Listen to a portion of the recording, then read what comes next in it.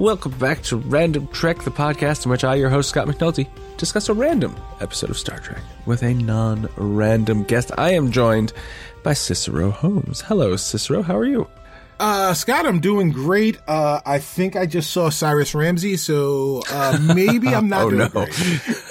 Well, if you saw him, that's great, because that means he's not trapped in a pattern buffer somewhere. They got Scotty out, yes. So maybe they can get good old Cyrus Ramses out. But before we delve into who the heck that might be, why don't we delve into who the heck Cicero is? So is there anything you want to tell people about yourself that they should know about you? Maybe check out something that you do. I know you do a lot of things. You're a man about the internet. Yes, I am a person who exists on the internet. I am Cicero Holmes, aka Stubby Stan, on all social media platforms.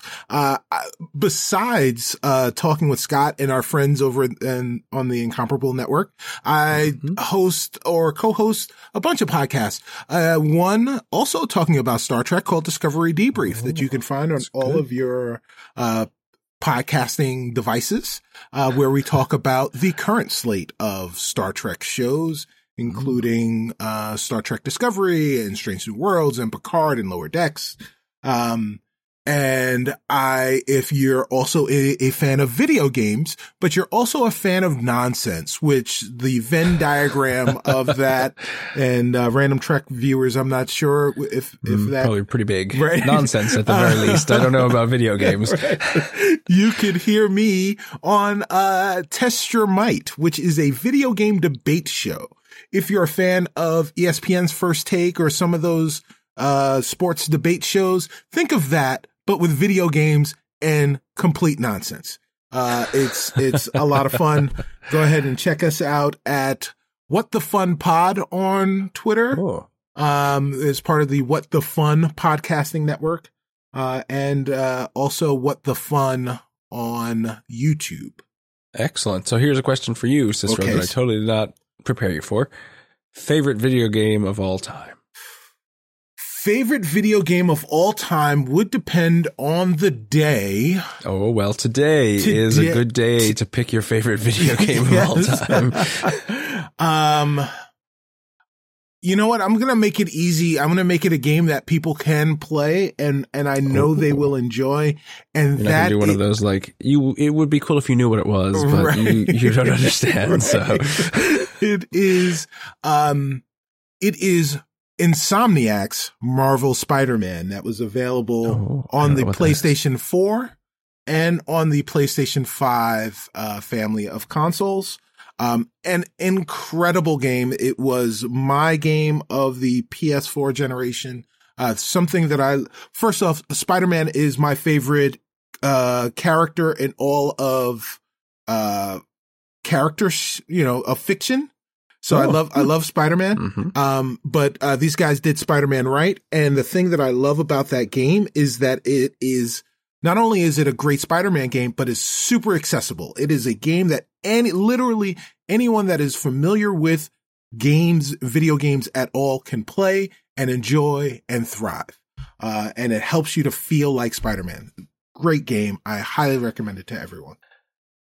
Well, there you go. As you were talking, I was listening and also thinking, well, what would my own answer be? Now, I am not much of a gamer, so, but I had to think back, and oddly enough, in the previous episode of Random Trek, I was talking to John Siracusa, and the Vectrix system came up then in that conversation. And I remember one Christmas morning, my brother found a Vectrix little console thing, and the kids today, you Google it, it's like it's like a tiny, tiny little arcade case thing. Maybe you also might have to Google what an arcade game looks like. And it was, like its own self-contained piece of furniture with a display in it. And, it had a game called Berserk where you were a little robot, like shooting around things. I have fond memories of that, because it was just such an exciting moment in my childhood when my brother, not even me, but my brother got this thing. Berserk was an homage. Some people would call them knockoffs, ripoffs, but an homage to Robotron 2084, a twin stick robotic shooter. See, I didn't even know that either. Yeah. I'm learning all kinds of things. That is why you have me here, Scott. That's right. You need to teach me about video games. The problem with video games and me is that I get excited for them and then I get easily bored. And so I'm like, and frustrated because I'm not very good at them. So I'm like, I will just stop playing this. And then I've spent like, I don't know how much video games cost nowadays, $70 maybe. And I'm sad because I will never play that game again. Like Mario Kart. I love Mario Kart. And so I even bought a Switch just to play Mario Kart. And I've played it maybe 5 times. So it was, a silly waste of money for me. I should just have a friend who has a Switch. But anyway, we're not here to talk about random video games that I stopped playing or video games that people should play about Spider-Man. We're here to talk about Star Trek, dag nabbit, and specifically a Star Trek Enterprise episode, which that was not the name of the show. Enterprise was the name, no Star Trek. They were trying to reboot, kind of, I guess. I don't know, try to get hip with the kids. Season 2, episode 10, Vanishing Point. So Cicero, when last you were on, we did a horror-themed TNG episode, Night Terrors. Yeah. And we talked all about your interest in Star Trek and all that stuff. I don't know if Enterprise came up. So what are your thoughts about Enterprise as a unit of entertainment? It wasn't until season 3, I believe, that Enterprise received the Star Trek treatment. Oh, is that true? Was it not season 3? Oh, I don't know. Oh, okay. It was a while, but I am of the camp, and I didn't watch Enterprise when it aired initially. I didn't catch it until streaming, and but was aware of it, and I maybe watched an episode here or there on WWOR Channel 9 in Jersey. Yes, I know it well. It just jumped around all over the place. So when I caught it afterwards, I realized, you know what? Enterprise is not that bad. And I am of the camp of Enterprise not being not bad. And on top of that, they had some great characters on that show. Yes. One of whom is the feature player in this particular episode. I will agree with you there. If I were ranking Star Trek series, Enterprise would certainly be at the bottom for me, but it is at the bottom of things that I love, right? So it's like, I still like it. When people who are regular listeners of Random Trek are tired of me bringing up my same old complaints about Enterprise, so I won't, but I will say one thing that I really like about Enterprise are a couple of particular characters, and Hoshi is one of those characters that I like, although she's kind of complicated. Yes. And she is the main character of this. Now, the thing I like about Hoshi is the thing that I don't like about Hoshi either, which is that she, as a character, kind of reacts as a normal human would in many situations, which is good. So she's, she was not really interested in being on this mission. She's a linguist. She doesn't want to do all this daring do stuff. And so which makes her an interesting character set amongst all these people who are like, woohoo, we're explorers and we want to find new things. And she's like, maybe not include me, which I like.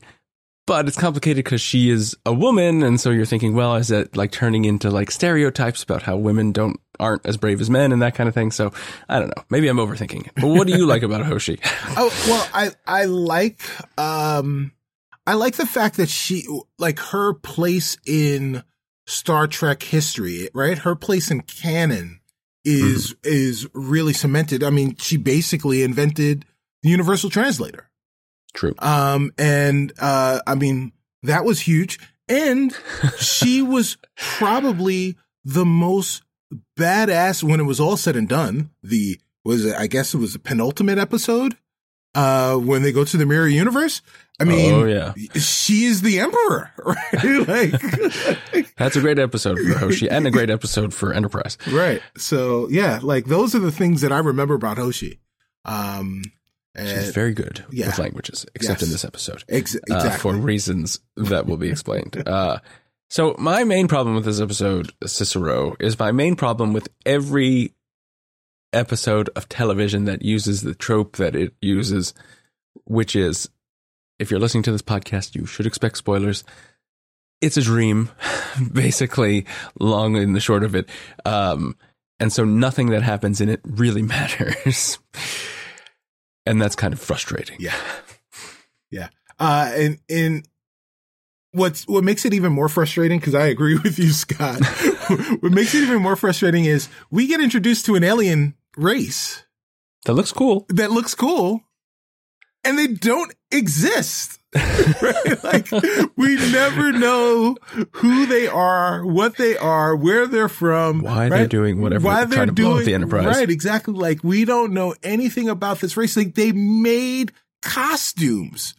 They hired actors to be random alien number 6. And we, in a series, in a franchise, in a fandom where we combed through everything.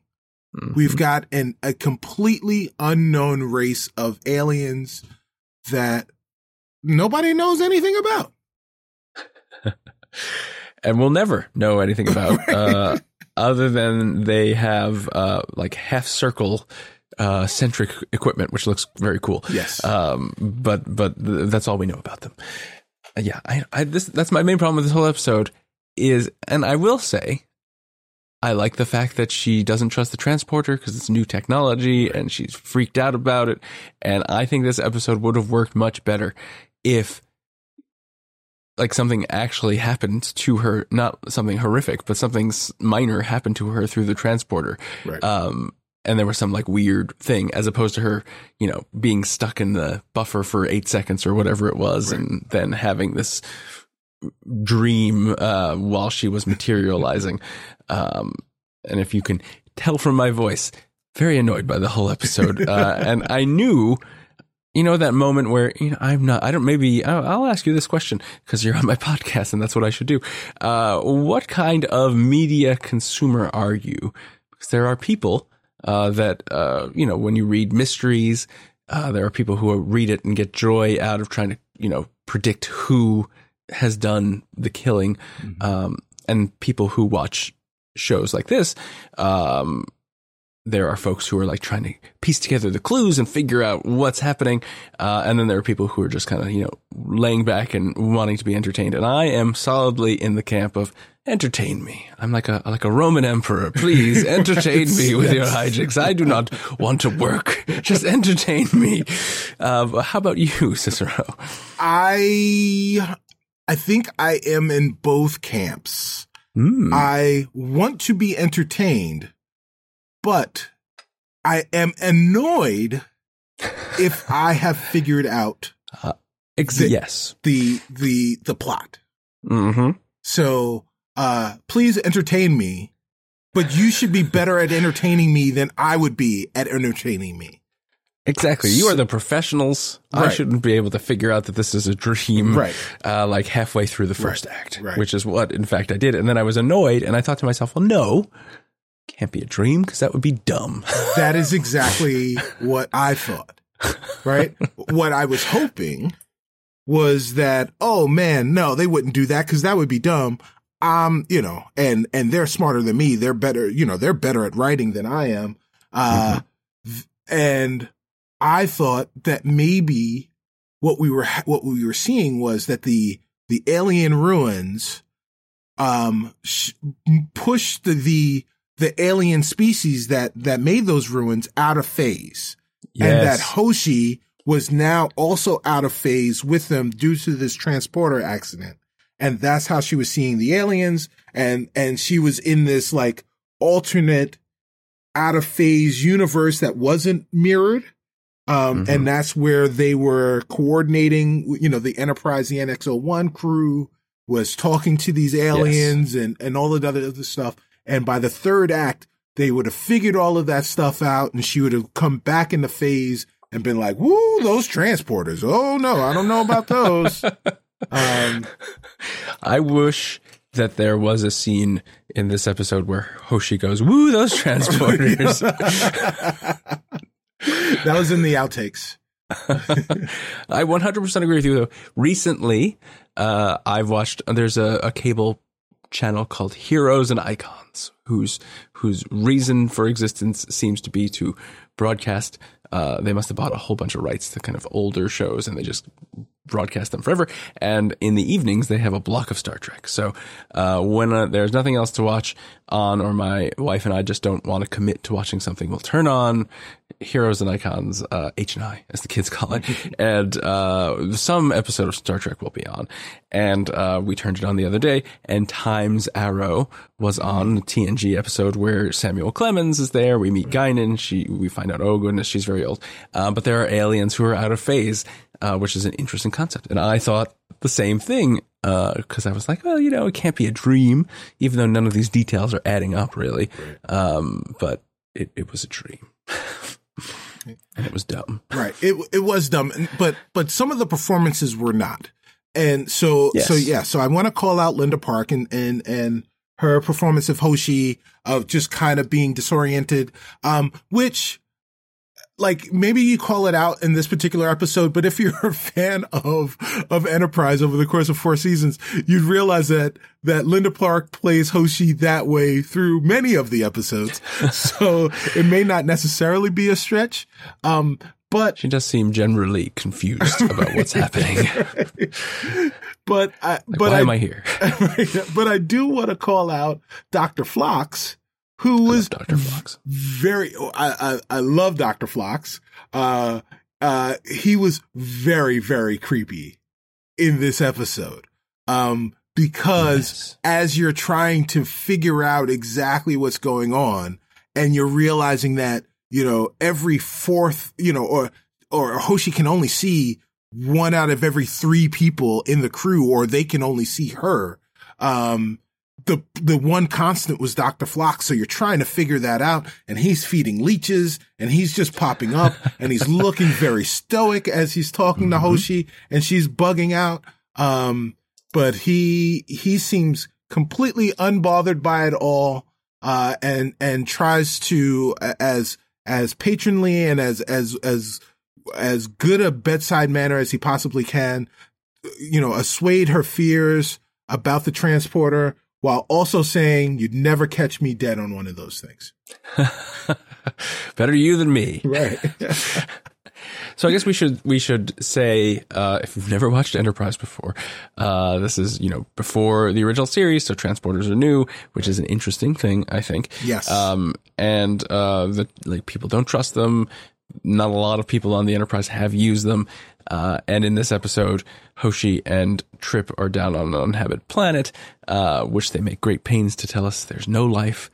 But there's lots of ruins. There's a big storm coming. Oh no, they can't fly their shuttlecraft up, or shuttle pod. I forget what they call them. Yeah, shuttle pod. Pod, yes. Yeah.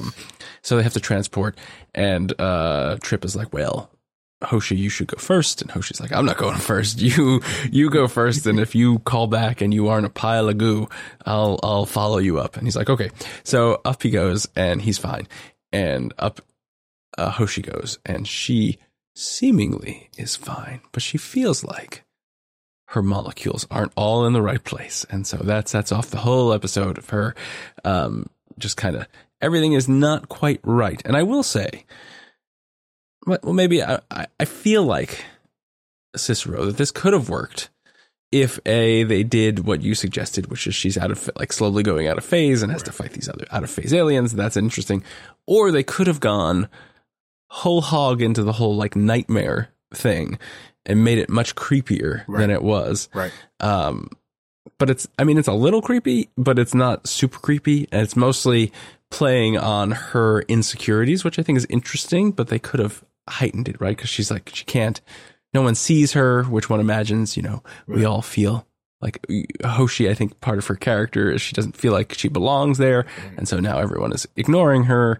And so that, fuels her ideas of her being kind of an outcast, or an outsider, not an outcast. Right. And then of course her core character trait is that she's really good at languages, and she can't translate this super easy language apparently. And then some jerk, crewman Bard who we've never seen before can translate it. And so she's like, he's a simpleton. He can't do any of that. And it's just a simple bimodal syntax. What? Mm-hmm. Yeah. But she couldn't. She screwed it up. She was late for her shift, and nobody called her. I don't know. But so there were glimmers of what it could have been.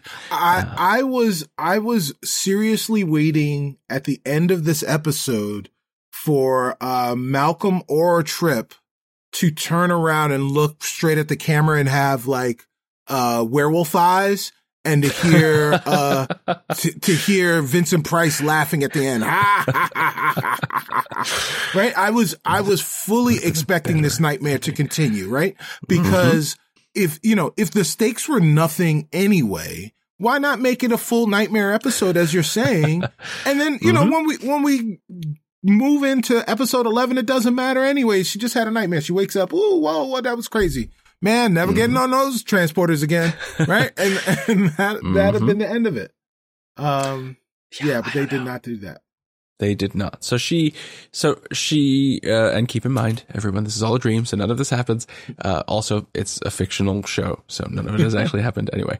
So she goes throughout her day and she feels like, something's not right. My birthmark is moved like a millimeter, so let me go talk to Phlox. And people in like the mess hall are kind of ignoring me, but then they don't. And are they just being jerks, or can they not see me? I don't know. So let me talk to Dr. Phlox, and then Dr. Phlox is in there, and then all of a sudden he appears, and she's like, don't sneak up on me. And he's like, you're fine. Which is playing into kind of the, the doctor doesn't ever believe you when you say there's something wrong with you. I'm like, yeah, you're fine. Just, I think he basically says like, go take a nap. You'll be fine. Right. Yeah. Take a sedative. Calm yourself down. You're hysterical, lady. You're exactly. Like, jeez. And then she goes and she sees Trip. And Tucker tells her the same thing. Yeah, you're a hysterical lady. Here, take this sedative. That's everyone wants to take a sedative. Right. They're like, take a sedative, lay down, you'll be fine. Right. And she's like, I'm going to the gym. Right. Where Tucker apparently hangs upside down in like a gyroscopy thing. Yeah. Those were going to be all the rage in the turn of the century. I just want to let you know people were going to be opening up centers with those things. Now, I'm sure it's a real piece of exercise equipment, but I do not understand why you would use it. Which is true for all other exercise equipment, in my opinion. Fair enough. Fair enough. So adding to the nightmare role of this all was after she fell out of phase, in the gym. She can't pick up the weights, and then she just kind of fizzles away while she's looking in the mirror. Oh, by the way, those are the same weights my mom has in her house. Right. So I'm like, oh, wow, I guess, gym equipment hasn't advanced in the last 150 years. You have a good design, you keep it. Yeah, right. Exactly. If it ain't broke, put weights around it.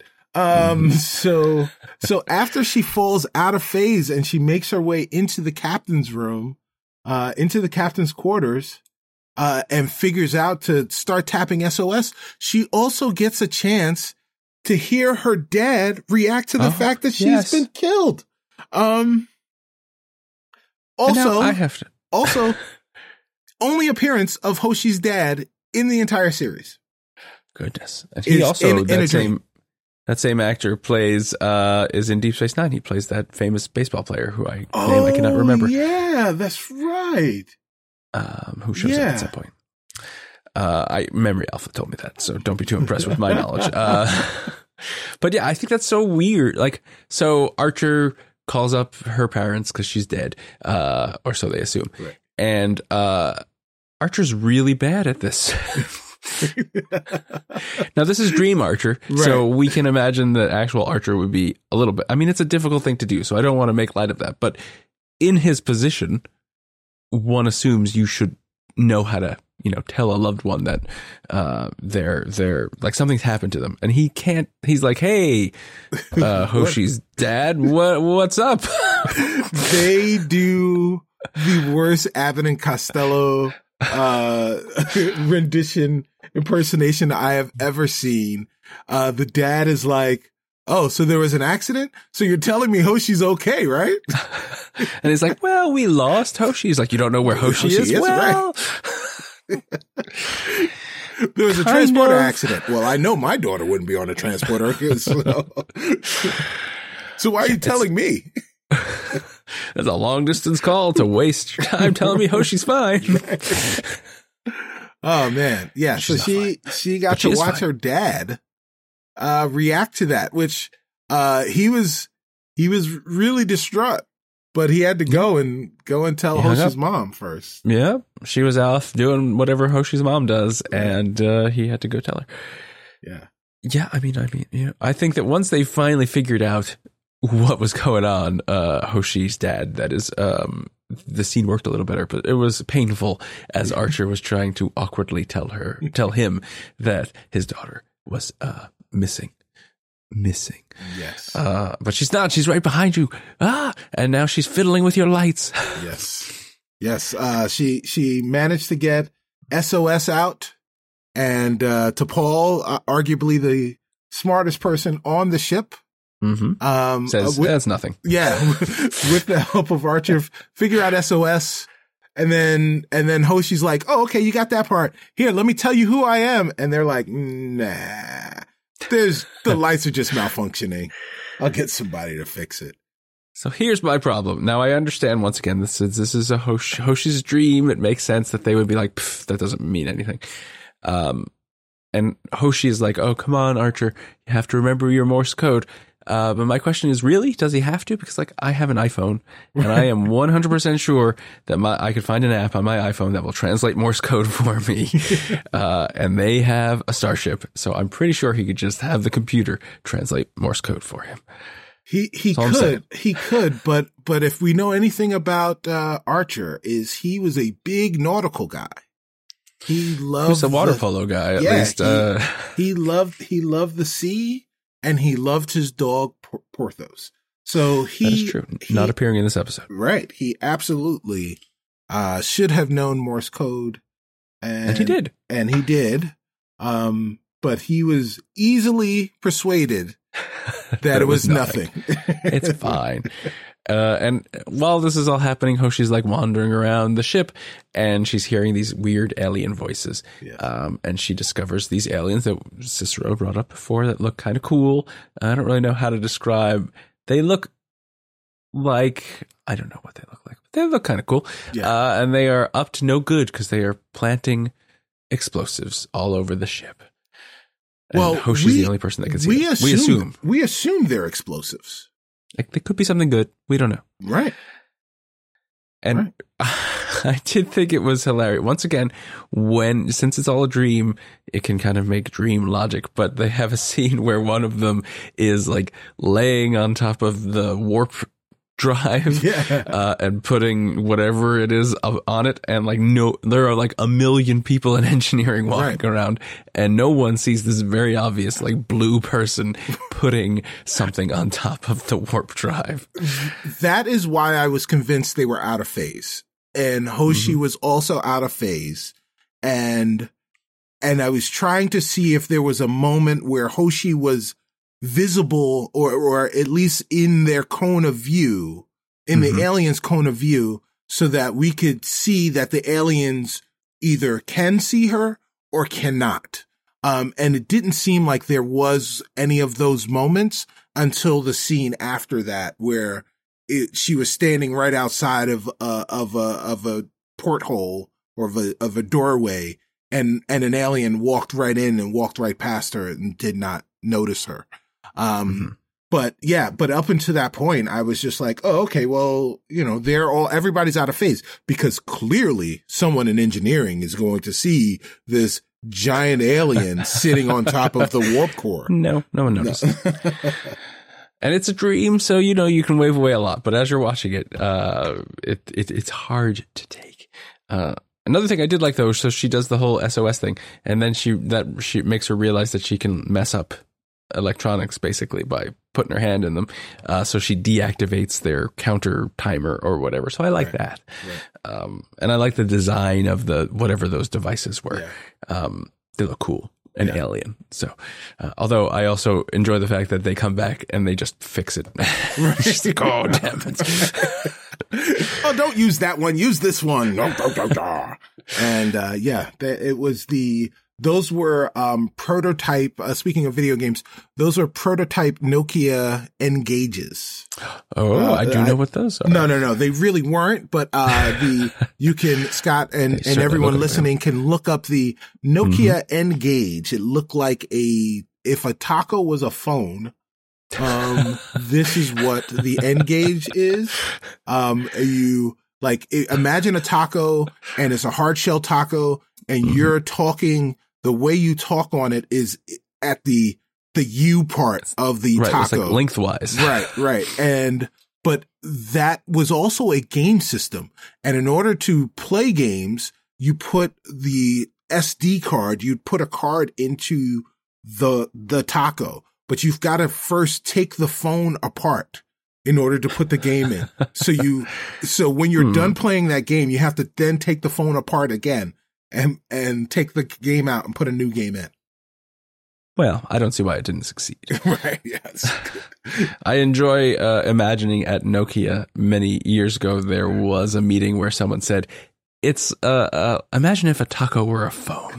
Right. And someone said, sold. Let's make it happen. Yes. We're Nokia. We do weird things. Engage. They were Star Trek fans. I'm telling you, this is what happened. That is why. Connecting the dots. Yes. This is where it came from. Yeah. Oh boy. I'd rather be talking about Engage than this episode. But yeah, absolutely. All of those things are more, but another cool, one of the things I do like, another piece of technology that I like is that these aliens set up all this stuff and then they have like a little transporter pad that they transport onto the ship and then they jump on and it transports them off. So I thought that was kind of a cool idea. And then of course it sets up this big moment where, Hoshi's like, I'm never using a transporter again, but now I have to, should I do it to save my ship? So I have to go find them. And so she, musters up the courage and she jumps on that transporter pad and materializes on the Enterprise's transporter pad because none of this has happened. And she was just kind of, her matter stream was weak for 8 seconds or some other technobabble, and Reed had to, it seems like no shade to Reed or our friend Chief O'Brien, but it seems like working the transporters just involves sliding something up and down a couple times. Very slowly, and you got to make sure that everything is even. I don't know why they don't just put a bar between just tape these a bar things across so that they can make sure that they all slide up and down at the same time. But so Reed is unfamiliar with it, so he probably slid one up a little faster than the other, so he had to balance it before he could materialize her. And during those 8 seconds is when almost this entire episode happens. And she is back on the Enterprise and she's fine. Her molecules are where they need to be. Her birthmark is where it should be, we assume. And this is where she finds out that she had hallucinated the whole thing. And we didn't even talk about Cyrus Ramsey, who you mentioned earlier, which is this kind of story that is told where he was an early transporter test patient who has never dematerialized and never rematerialized. And some say if you go to the transporter bay and late at night, you can hear the rustle of Cyrus Ramsey as he mournfully says, beam me up. Beam me out. I love the fact that we've got this ghost story of Cyrus Ramsey and it's completely made up, right? It's a ghost story of a ghost story. Right. It is a ghost story of a ghost story, that we find out after Hoshi gets out of the pattern buffer, that she mentions kind of offhandedly to the rest of the crew, and they're like, who? What? And she's like, hey, glad I'm not another Cyrus Ramsey. And they're like, who the heck is Cyrus Ramsey? So I want to know, where in her brain did Cyrus Ramsey come from? Like, what is happening? I need another episode explaining this episode. Like, what is going on inside of Hoshi's brain? Well, I mean, I've had a lot of weird dreams, so I can, your brain is an amazing thing. It just fills in these voids with random stuff. And she has a lot of languages knocking around up there, so who knows where all this came from. Yeah, Cyrus Ramsey was her first language professor at the academy. See, possibly. Yeah. And that, Cicero. Yes. Is Vanishing Point. Season 2, episode 10, Enterprise. What did you think of it overall? It was definitely fun to get back to Enterprise. I did miss that theme song, Enterprise theme song, best theme song of all the theme songs in Star Trek. Without a doubt. Because you have to have faith of the heart. But I'm beginning to think, Scott, that you don't like me or the random Trek generator doesn't like me because well, I love Star Trek and I love most episodes of Star Trek, but I've gotten some really, not good episodes of Star Trek to talk about on Random. It's true. Well, if it brings you any solace, I have to watch the episode too. So, this is not, I don't think this is when, sometimes you watch an episode of Star Trek and you think, I know it's not very good, but I like it because of whatever, right? You know, something Dr. Phlox does or what have you. This is not an episode that I like at all. And I can't imagine, someone's going to send me an email after I say this. I can't imagine anyone really likes this episode. It can't be anyone's favorite episode. Now, this is troubled waters because I have said before, I can't imagine Enterprise is anyone's favorite Star Trek series. And then I heard from a lot of Enterprise fans. Right. So, but I can understand Enterprise being your favorite series. But even if Enterprise is your favorite series, I do not understand how Vanishing Point could be your favorite episode of Enterprise. I cannot comprehend such a thing. Unless you are the guy who played Hoshi's father. Oh, that's true. Because it is his. It's like, that's a damn fine scene. Yes. His only episode ever of Star Trek Enterprise. We should have, Paramount Plus is looking for more Star Trek shows. So maybe we'll see, Star Trek Hoshi's dad. Right, yes, there we go. We'll explore him. Still looking for his mom, looking for Hoshi's mom to tell him the story. She'll be like, what are you talking about? Hoshi's fine. I don't know. Maybe it was a dream. Yeah, maybe. I had to wear a stream.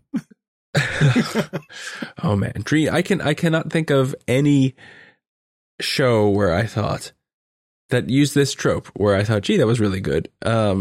And you can use dreams, like dream sequences are fine. And like, going into people's dreams and doing things are fine. But my problem is when the show is like, woo, look at this whole show. Haha, this weird stuff is happening. Haha. And then at the end, it's like, oh, never mind. It was just a dream. That is the thing I do not like. Right. Yeah. There is resetting to zero in, in all of these syndicated shows that are kind of episodic. But there definitely is a problem when, you're resetting to zero right before you roll credits. Yeah. Mm-hmm. And it's, before the third act is finished, you reset to zero and then you start at 1 and then you roll credits. You're like, wait, what? Why did I watch this? Yes. Why? What was the point? Now, one could argue, I suppose, Vanishing Point superfans could argue that at the end, Hoshi remembers her experiences. So much like, Inner Light, a fantastic TNG episode that features kind of a dream sequence, but it's not using that same trick, see? So it's a different thing. And Captain Picard has lived a whole life in the matter of whatever, I forget what they say it is, like 40 minutes or something like that. And he remembers what has happened and so gains the wisdom and the experiences that he had. Hoshi remembers everything that happened in those 8 seconds or 1 second, depending on who you talk to. And it seems like it was, I'm not quite sure. How long do you think it was? Like a day, maybe 2 days? I don't know. 2 days. Yeah.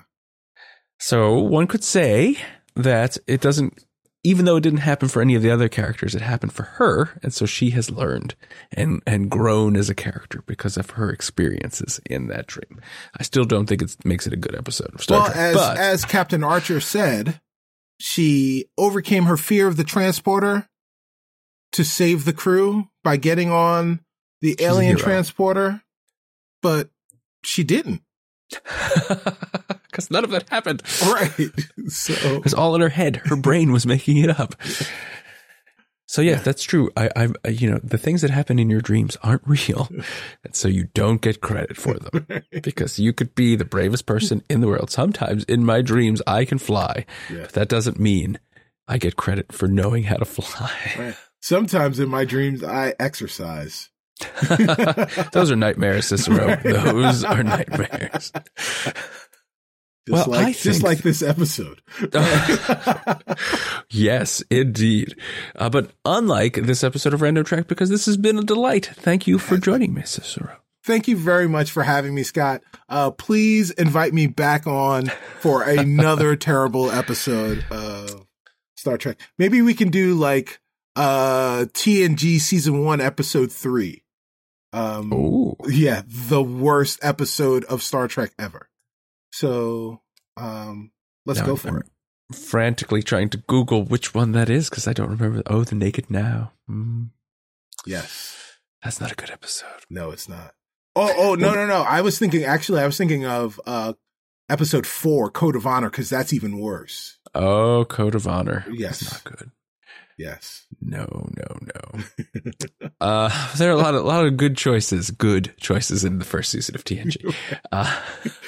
Well, I make no promises. The universe is a cruel mistress, much like the Random Trek random generator. So who knows what fate will decide, but I am glad that you are willing to spin the wheel one more time in some distant future. Yes. And I look forward to speaking to you again about hopefully a good episode of Star Trek. Oh, they're all good, even the bad ones.